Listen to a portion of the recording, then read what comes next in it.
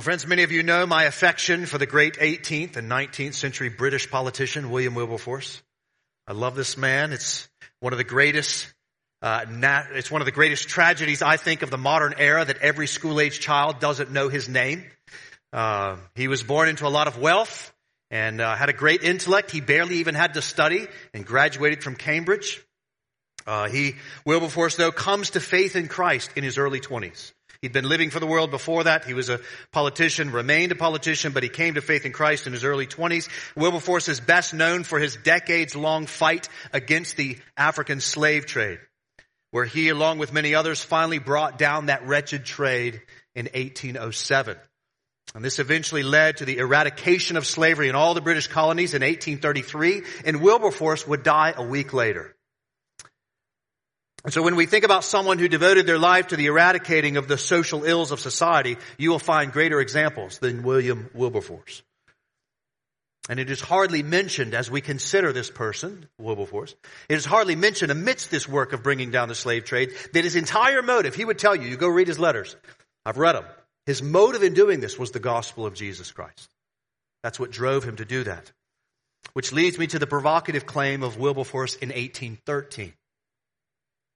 Writing to another British politician, Wilberforce said that next to the slave trade, it was his deepest feeling that the greatest of our national crimes is they're making no effort to spread the gospel among their international subjects. The chief architect of curing one of the greatest atrocities in all of human history said that next to that, the greatest failure of their nation was not laboring to spread the gospel to those that need it. Now, we can set aside all the maybe negative implications of nations funding missions, but regardless, the question remains, do we as Christians care as much about eternal suffering as we do earthly suffering? Do we care as much about eternal suffering as we do about earthly suffering? And maybe even more than that, do we care about people knowing and enjoying this God that we have come to know and enjoy ourselves? Do we want him to be known and worshiped and praised? Well, friends, that's what the great saints of old have done, because that's what God has called us to. That's what genuine love is. That's what genuine love does. It loves God by loving our neighbors' injustices while also telling them of the coming justice of God and ways to escape it. Gladly inviting those people, the nations, into a new song. And so that's what we'll consider this morning. Big idea this morning, pretty simple. Declare God's glory among the nations. Declare God's glory among the nations. We'll do that in 4 points. Sing, tell, give, and say. Come straight out of the text. First one, sing. Sing. So let's just sort of think about the context of this passage here in Psalm 96. Right? The setting of this passage is believed to be First Chronicles 16, where the Ark of the Covenant is placed in the tabernacle. If you're not familiar with the story of the Bible, this is before the coming of Christ. And so God is working amongst his people Israel. The Ark of the Covenant was a very special thing where God's presence would be said to dwell upon. And so that's the setting, the ark coming into the tabernacle. That's why the psalm is believed to be written by King David, who was there at that event when the ark is coming into the tabernacle. And so first off, just some general observations about this psalm. Just make some very obvious things, and then we'll zero in on what the passage calls us to. But when you heard that passage read, I hope you heard two things being mentioned a lot. Two things. You should have heard a lot the frequency, the repetition of the Lord's name and the nations or the peoples or the families of the earth. You should have heard those two things a lot. The Lord, that name, if you look down there in the passage, you'll see it, is used 11 times in 13 verses. 11 times in 13 verses. References to the nations or peoples or all the earth is some 12 times in these 13 verses. And therein, friends, you see the thrust of the passage here in Psalm 96. To see the nations, to see all of the earth enter into the praises of the Lord. That's the big idea. Now, it's worth noting that that word Lord, you'll notice in your Bibles, if you look down there, you'll see all the letters are capitalized. That normally means, in your translations, that normally means that the Hebrew word behind it is the covenant name of God. Yahweh, I am. So the name, same name given to Moses in Exodus chapter 3. In other words, in this passage, this Lord that we're talking about here, it's being referenced, is not just some general God of sorts. The author is using a very specific name of God, the covenantal name of God, Yahweh, the God revealed to us in the Old Testament, who is revealed to us in the person and work of Jesus Christ in the New Testament. That is the Lord that we're talking about here. The psalmist is very specific to be referencing him. He is the one that the praises of all the earth are due, Yahweh. And that's also another point worth making as well, friends. The Lord of the Bible does not present himself as one God alongside a bunch of other rival gods. No, he is the only God. We thought about that last week. He is the only God. Or as it says down there in verse 4, for all the gods of the people are worthless idols. And friends, there are some confessing Christians that are ashamed of that verse. They don't want to say that. But friends, it is clear and it is the unequivocal truth that the Lord is the Lord. He is the Lord of all the earth. He is God and there is no other. And all other gods, as it says there, are worthless in comparison to him. Or for that matter, they're just worthless in and of themselves. Which explains the need of Psalm 96 to declare his glory among the nations. That they would stop worshiping false idols and start worshiping the one true God. Which brings us back to this idea of song or singing. You'll see the call to sing 3 times there in those first couple verses. And that first one's a bit curious, isn't it? Why does he say, oh, sing to the Lord a new song? Why does it say that? Well, I think our answer is found in this call for all the earth to join into the song. He's saying, the author is saying that they need to stop singing the songs that they have been singing to false idols, and they need to start singing a new song. They need to start singing a new song to the Lord of all the earth. So in other words, the call to sing to the Lord a new song is a call to sing Amazing Grace, or Jesus Paid It All, or How Great Thou Art. It's a call to have them sing that for the first time in faith.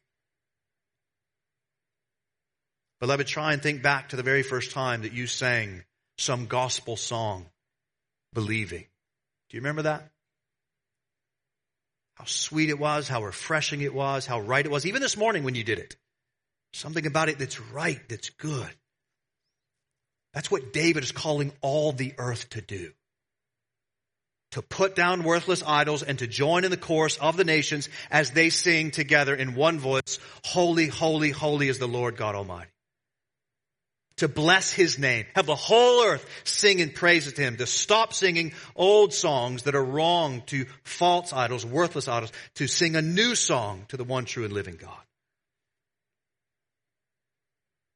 Over the years, as I've pastored here, we've had quite a number of people gather with us in the church gathering for the first time in their whole life. Not that long ago, we just had another one. People, maybe you're here for the first time. You've never been to a church service. And many of them, those people that come for the first time to a church service, I've met many of them that come from Muslim background countries. Maybe that's you. And as they've come into our gathering, I will always circle back with them. I'll say, all right, what stood out? Something in the sermon, it was a prayer, a song, what? And almost every single time they say the same thing. The singing. The singing stands out to them. I think we forget how rare it is to come together and sing. Just think about how rare it is in the American week that we not only sing together, but we come together to sing in such a way as to declare our collective joy and our identity and hope in God. Just think about how rare that is. People in our American week may sing in a concert or they may sing at a school play, but rarely will people come across in the American week. Rarely will people come across gender and ethnicity and age and social class with one voice and stand next to each other and sing about their unifying collective hope in Christ, their Lord, their forever King, of whom they will spend eternity with. That is so rare. I think we can, again, forget how unique it is for Christians to sing and to invite others into that song. I think that's another important that we should also make. When we call for the nations to put down their idols and take up worshiping Christ alone, we are not calling them just to sort of stop doing this and start doing that. To stop doing it this way and start doing it that way. That's somehow how our evangelism comes off. But what the psalmist is calling us to in the work of evangelism and discipleship is to say, we want you to sing. What do you do when you sing? Now, there are songs of lament, of course, but more often, when we sing, we're singing with joy about something that we're excited about, that we love, that we want to remember. That's what you're doing in the work of missions and evangelism. You're inviting others to joy. The call of evangelism, the call to those outside of Christ to stop serving and maybe start singing to the God of the universe. Therefore, since this is the spirit of evangelism, we need to, secondly, tell them. Tell. We need to sing. Secondly, tell. We sing to the Lord, right? That's what it says. And bless His name. And in so doing, we tell. What does it say there? Verse 2. We tell of His salvation from day to day. We're just always telling it. We tell of His salvation from day to day. Verse 3. We declare His glory. Where? Among the nations. Not just in one little tiny corner.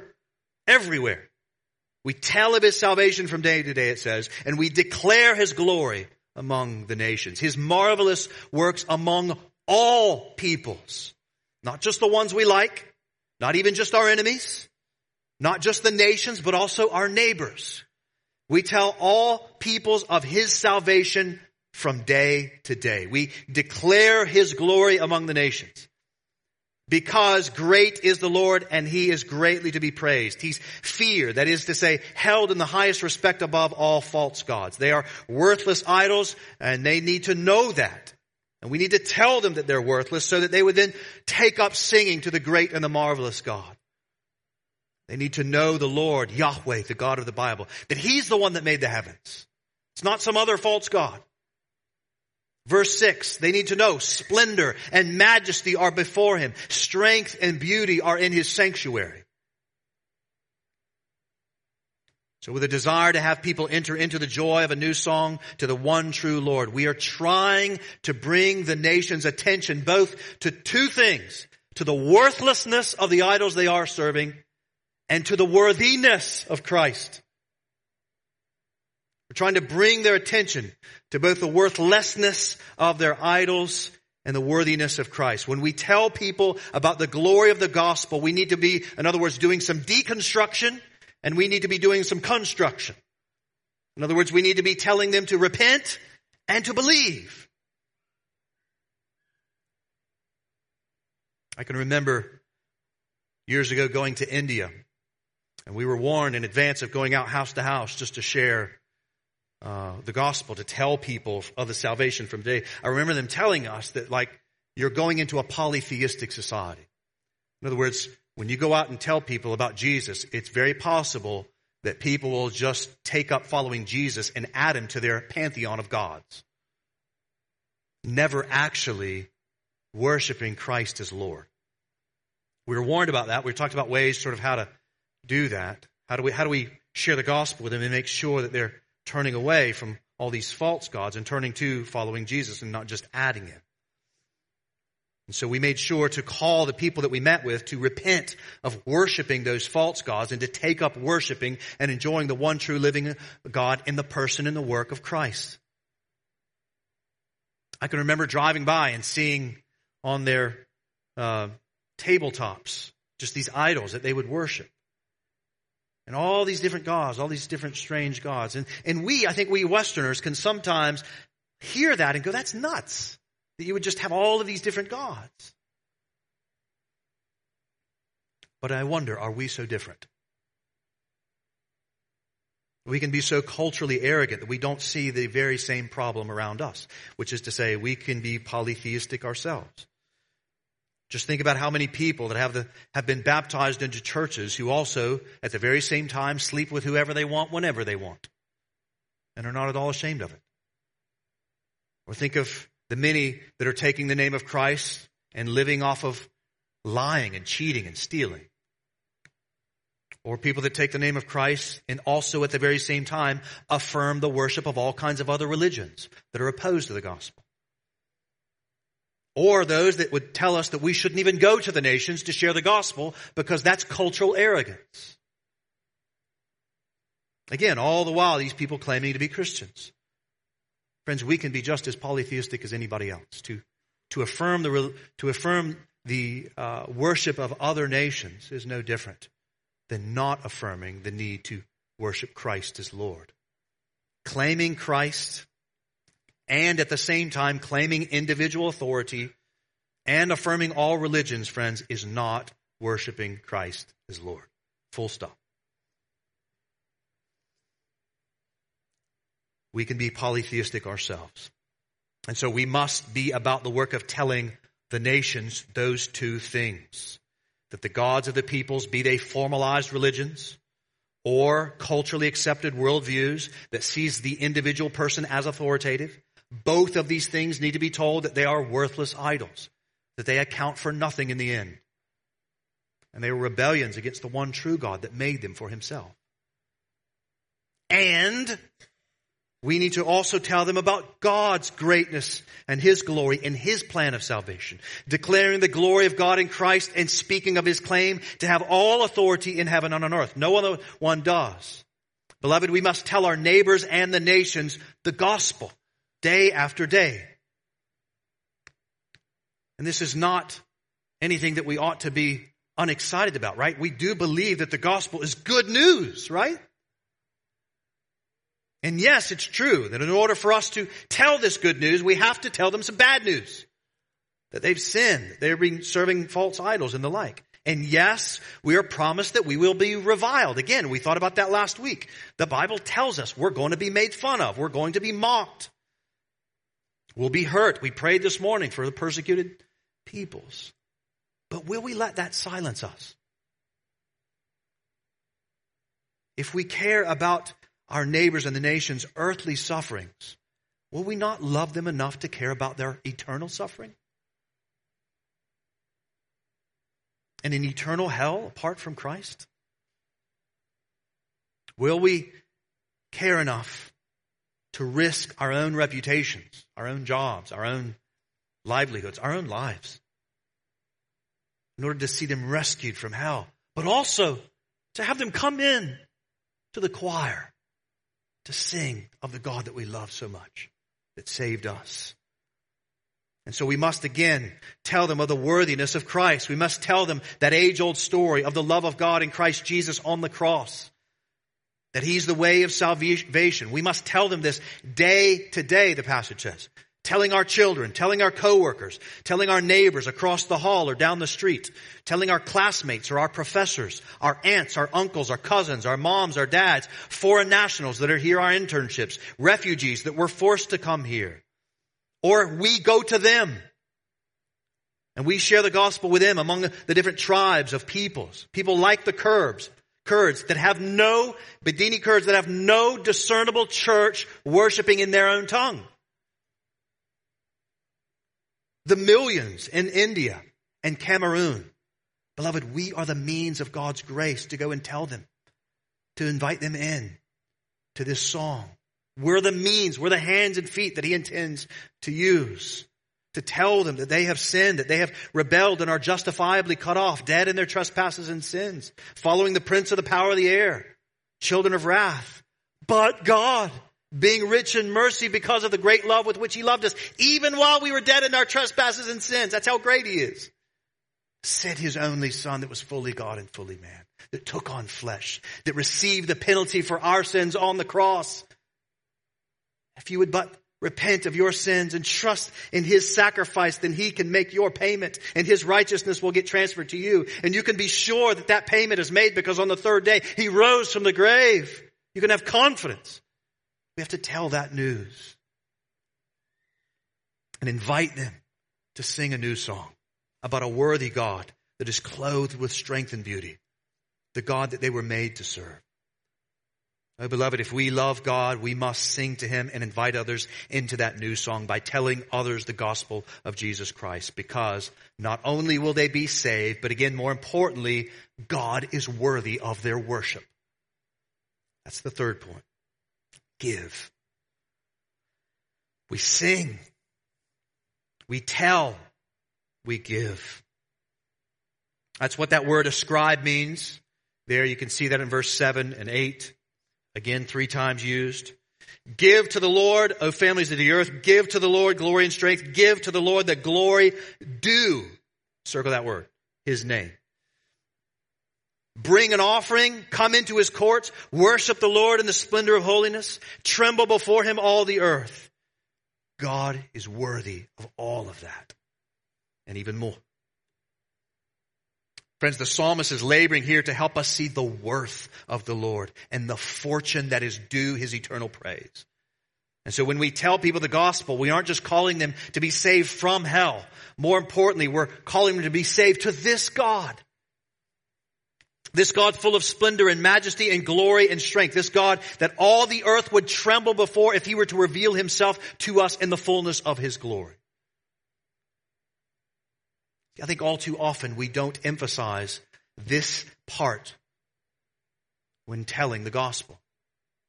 We often reduce, it's too easy to reduce. I've done this. We reduce the call to repent and believe to just praying a prayer or just intellectually agreeing to the facts of the gospel, which, by the way, the demons believe. Or maybe in telling the gospel, we emphasize some aspect of obedience. Just do this and do that and do this. Go to church and read your Bible and pray.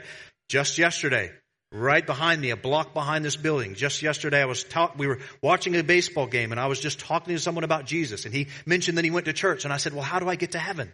He didn't know who I was or what I did. I kept that back, and I just listened to him, and he proceeded to tell me all these things I needed to do.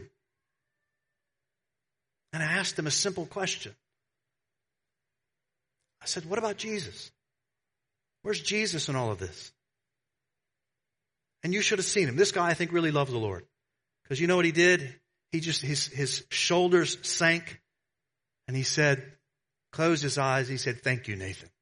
We need the blood of Christ. It's so easy in the telling of the gospel. We can do all these different things instead of calling them to the greatness of the glory of Christ and the sufficiency of the blood of Christ. And not in us. Give to the Lord glory and strength. Give to him the praise. Give him the worship that he is due.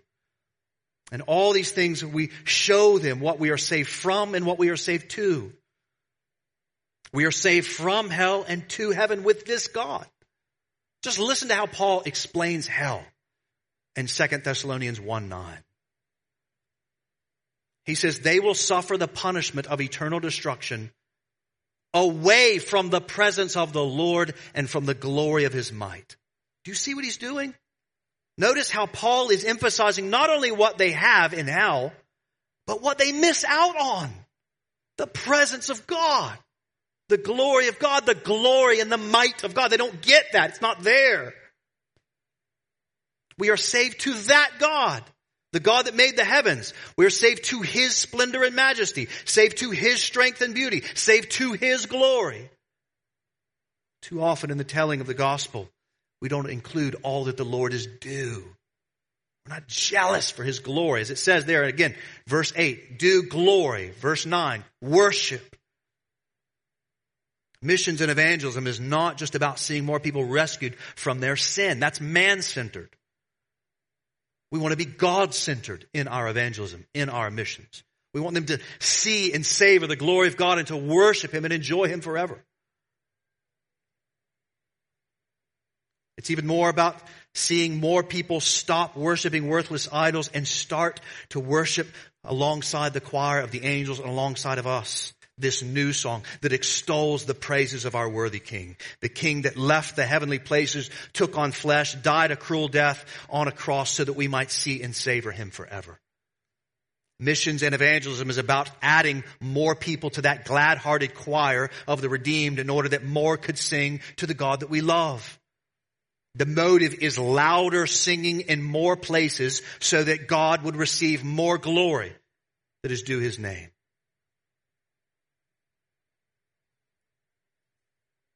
And friends, this could be why so few of us are jazzed about the importance of missions and evangelism.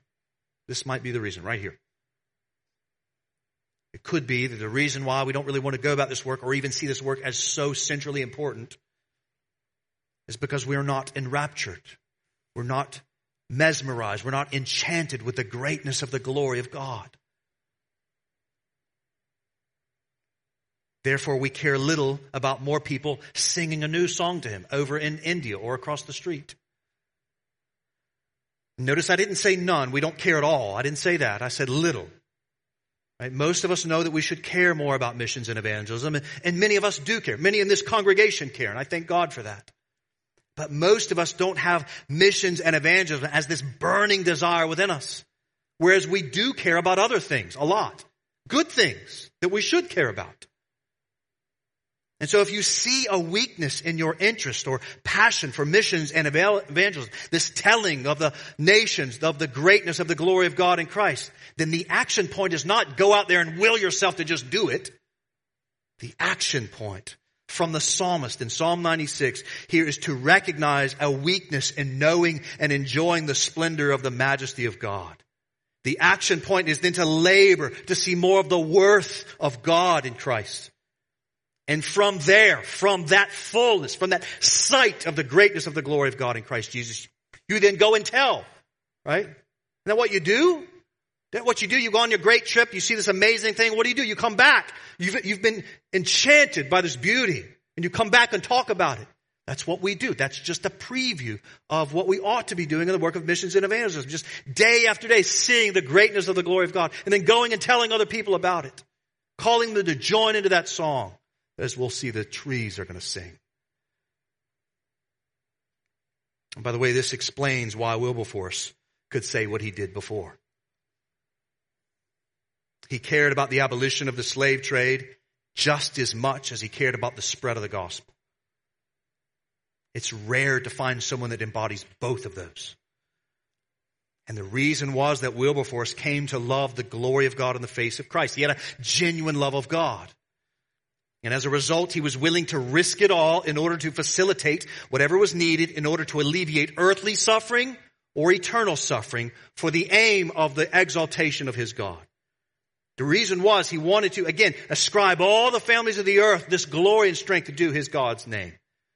Because he treasured the Lord above everything else. He wasn't hypocritical. He wasn't unbalanced. He never got over his salvation. Therefore, he told about it day after day. And he did justice as was fitting for humankind, as is fitting for us as Christians. But he also was concerned about missions and evangelism. Both. Because he was so enraptured by this God. This, friends, is the fuel of missions and evangelism in Psalm 96. The more we see the worth of God and the grace of God, the more we want more people to enter into the praises of God. Guys, this is exactly why we can see the picture or hear the story of a Bedini Kurd that lives on the other side of the earth that we've never met before, and we're burdened. And we spend tens of thousands of dollars and spend tons of time in prayer and in efforts to try to strategize to see that they would get it. How does that happen? We don't even know these people because we want God to be glorified in their tongue. We want more people that speak Bedini to come alongside us in our little English so that they can sing. There's not enough Bedini Kurd voices that are in the choir. That's our burden. Not just that they would sing and be saved, but also that God would be heard. He deserves to be worshipped in Bedini Kurdish. It saddens us. It ought to sadden us to know that there are so few voices in that language singing his praise that he made for himself. We want to see God glorified in their midst. Therefore, we support the work in our missions giving, in our missions going, in our missions praying. Same thing. This is what's behind all of our burden for the Spanish speakers of Columbia Heights. Same thing. Most of us don't go to Columbia Heights. Why would we care? Because we couldn't identify a healthy, gospel-loving, Jesus-treasuring church. So we start one there, and it costs us a lot of money, time, and effort. But we do it because we love God and we love them. We want them to know. It's the same reason why we support the African Americans of Lincoln Heights and Mercy of Christ Fellowship and Welton Bonner, Greater Love Church. We want to see more healthy, gospel-loving churches in that part of the city. It's the same reason why 13 years ago, me and my wife and Joey and his wife moved to here. Because we wanted to see people from AU Park and American University and Cleveland Heights and Cleveland Park, all these different places, know and treasure Christ. Because we love God. We want to love our neighbor, that they would enter into that same worship. This is the fuel of the work of missions and evangelism. Is desire to know and treasure Christ, to see more people added to his song. Because his glory is due that. Now, when I say that, when the text says that the glory due his name, verse 8, some of you might be thinking a few things. Some of you might be thinking, as soon as you say that, you might be thinking, well, is the psalmist, when he says ascribing or giving the glory due his name, some of you might think, well, is God insecure that he needs this? More praise? Is he insecure? And if he needs this missions and evangelism because he's insecure, that doesn't sound like a mighty God. That sounds, Nathan, more like a kind of God that's kind of, small and feeble. Now let me address that question. That's an understandable response. I could see how you get there. However, it is not the insecurity of God that he calls us to the work of missions and evangelism. It's the exact opposite. He knows his worth. It's we that don't know his worth. He knows the end goal of humanity. It's us that doesn't. Therefore, since God doesn't break the first command to have no other gods before the one true and living God, it is the security of the knowledge of his own infinite worth that then leads him to call us, to call others into this great salvation.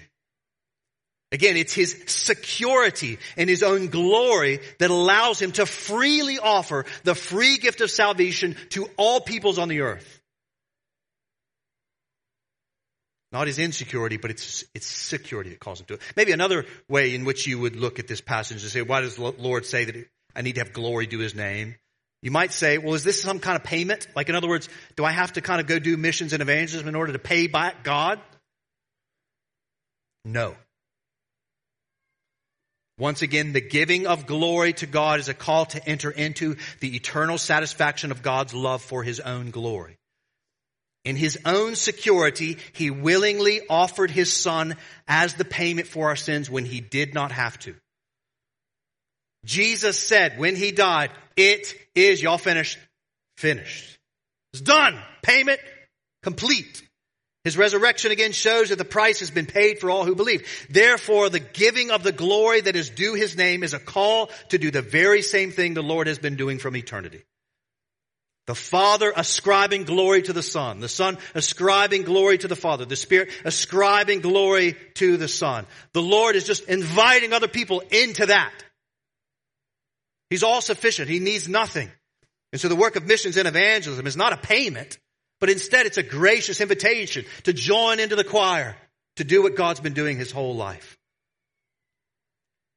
So it's not insecurity that calls us to do the work of missions and evangelism. It's not a payment in order to do the work of evangelism. And thirdly, it is not arrogant for the Christian to tell of the gospel and call for people to respond by giving God the glory due his name. It is not arrogant. Friends, is it arrogant for an airplane to insist that he fly? Is it arrogant that a rose insists that she flower? Is it arrogant for the waves to demand that they crash upon the ocean? In other words, is it arrogant for people to do what they were made to do? We were made to image God. Genesis 1.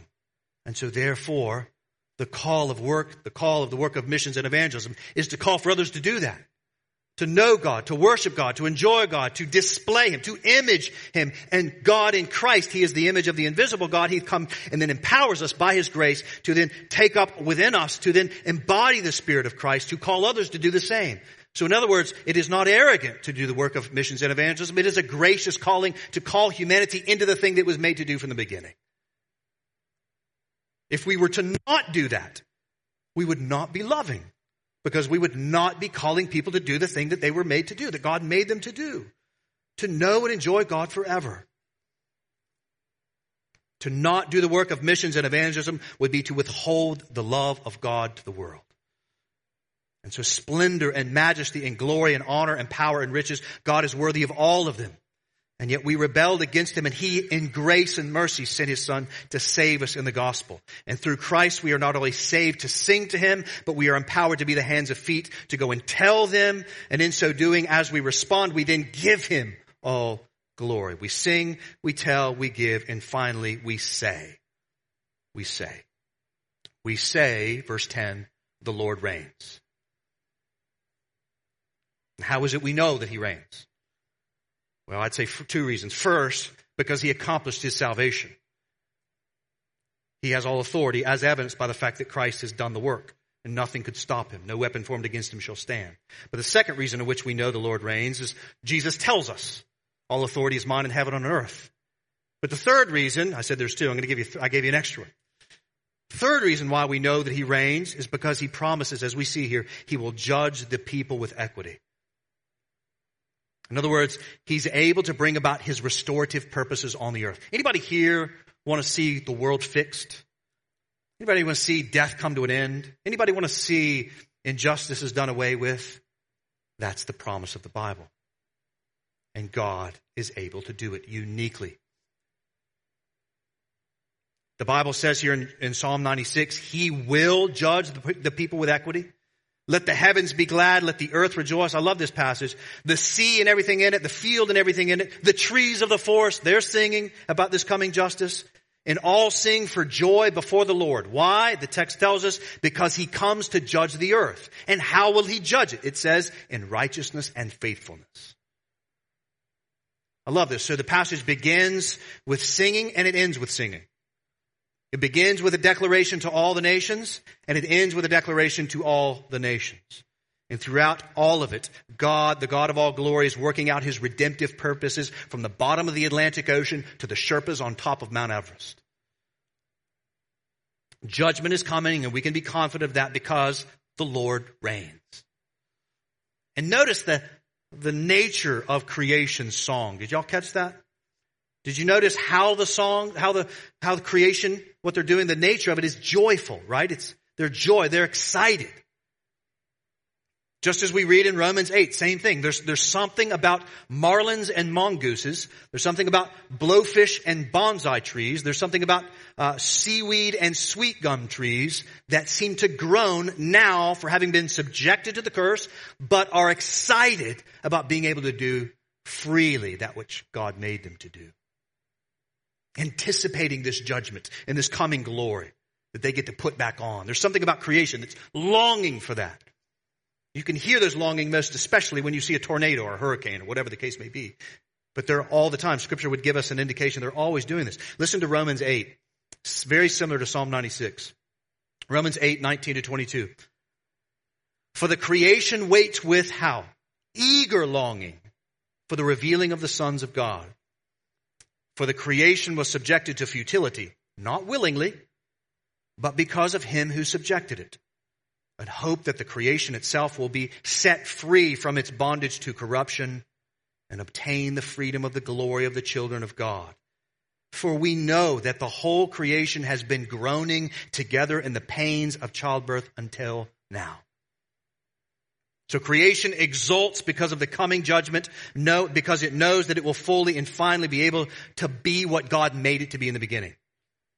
But it's not, friends, just creation that exults in the coming judgment. Look at the very next verse in Romans 8. Romans 8, 23 and 24. And not only the creation, but we, he's talking about Christians, but we ourselves who have the first fruits of the Spirit groan inwardly as we wait eagerly for adoption as sons, the redemption of our bodies. For in this hope we were saved.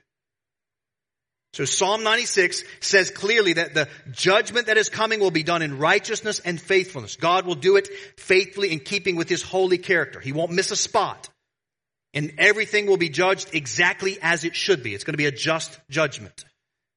And it is here at this coming judgment that creation and the sons and daughters of God will finally be set free. Free from sin, free from death, free from gun violence, finally. Free from sexual abuse in the church. Free from that. Free from sinful anger and manipulation. Free from doubt. Free from sexual immorality.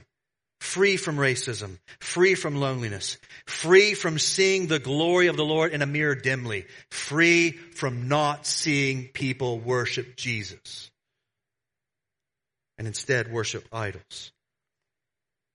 And we all who are in Christ on that day when he returns will put on redeemed bodies and worship the Lord face to face on a resurrected earth.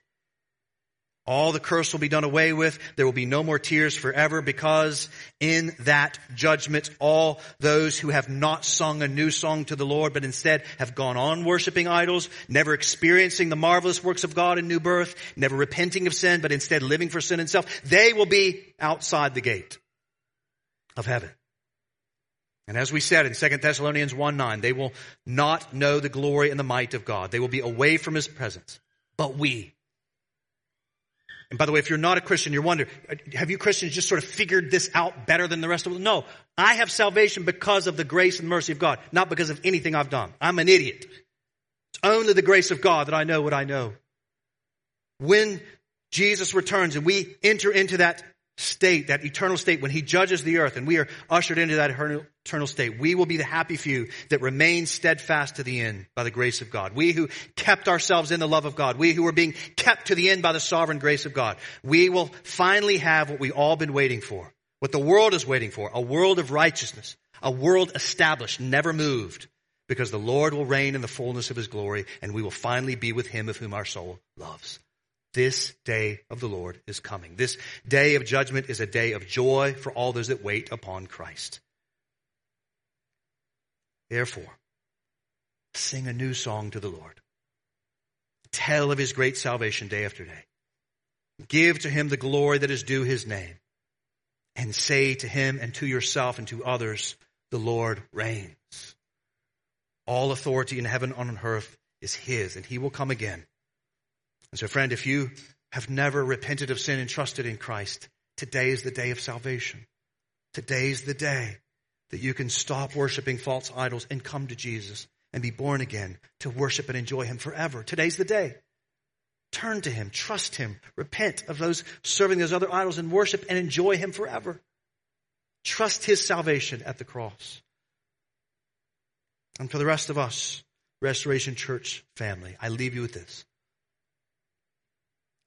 I beg of you to pray that we would be increasingly be a people that are burdened for evangelism and for missions. May we be that kind of people. Pray. Just join me in praying. Take the next week or 2 weeks to join me in praying that this church would be burdened for missions and evangelism in our own lives and our corporate life together, that other churches around the world would be burdened for this. That we would be burdened for this. And as the Lord answers those prayers and gives us more of a burden and our lips are more free to tell of his salvation day after day, pray that God would raise up fruit from that evangelism around the world. And as they come in, may we then make disciples that delight in the supremacy of Christ here in Washington, D.C. and around the globe, because Christ is worth it. Let's be jealous for the glory of God and the good of our neighbor in that glory by telling them and calling them to worship this God. Let's pray together.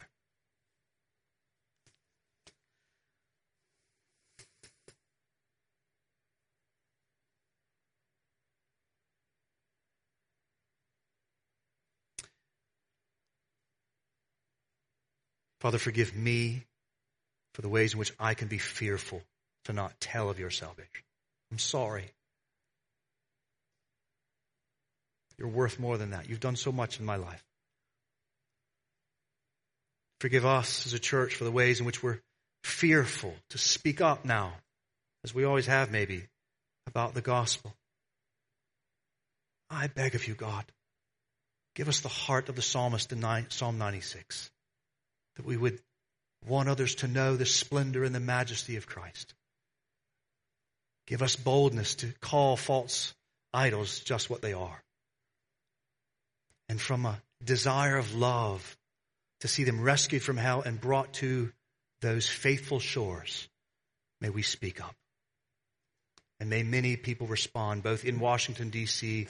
and in Central Asia and in other parts of the world, for the glory of your name and the good of our neighbors. We ask that you would do this in our midst because you're worthy of it. We ask it in Jesus' name. Amen.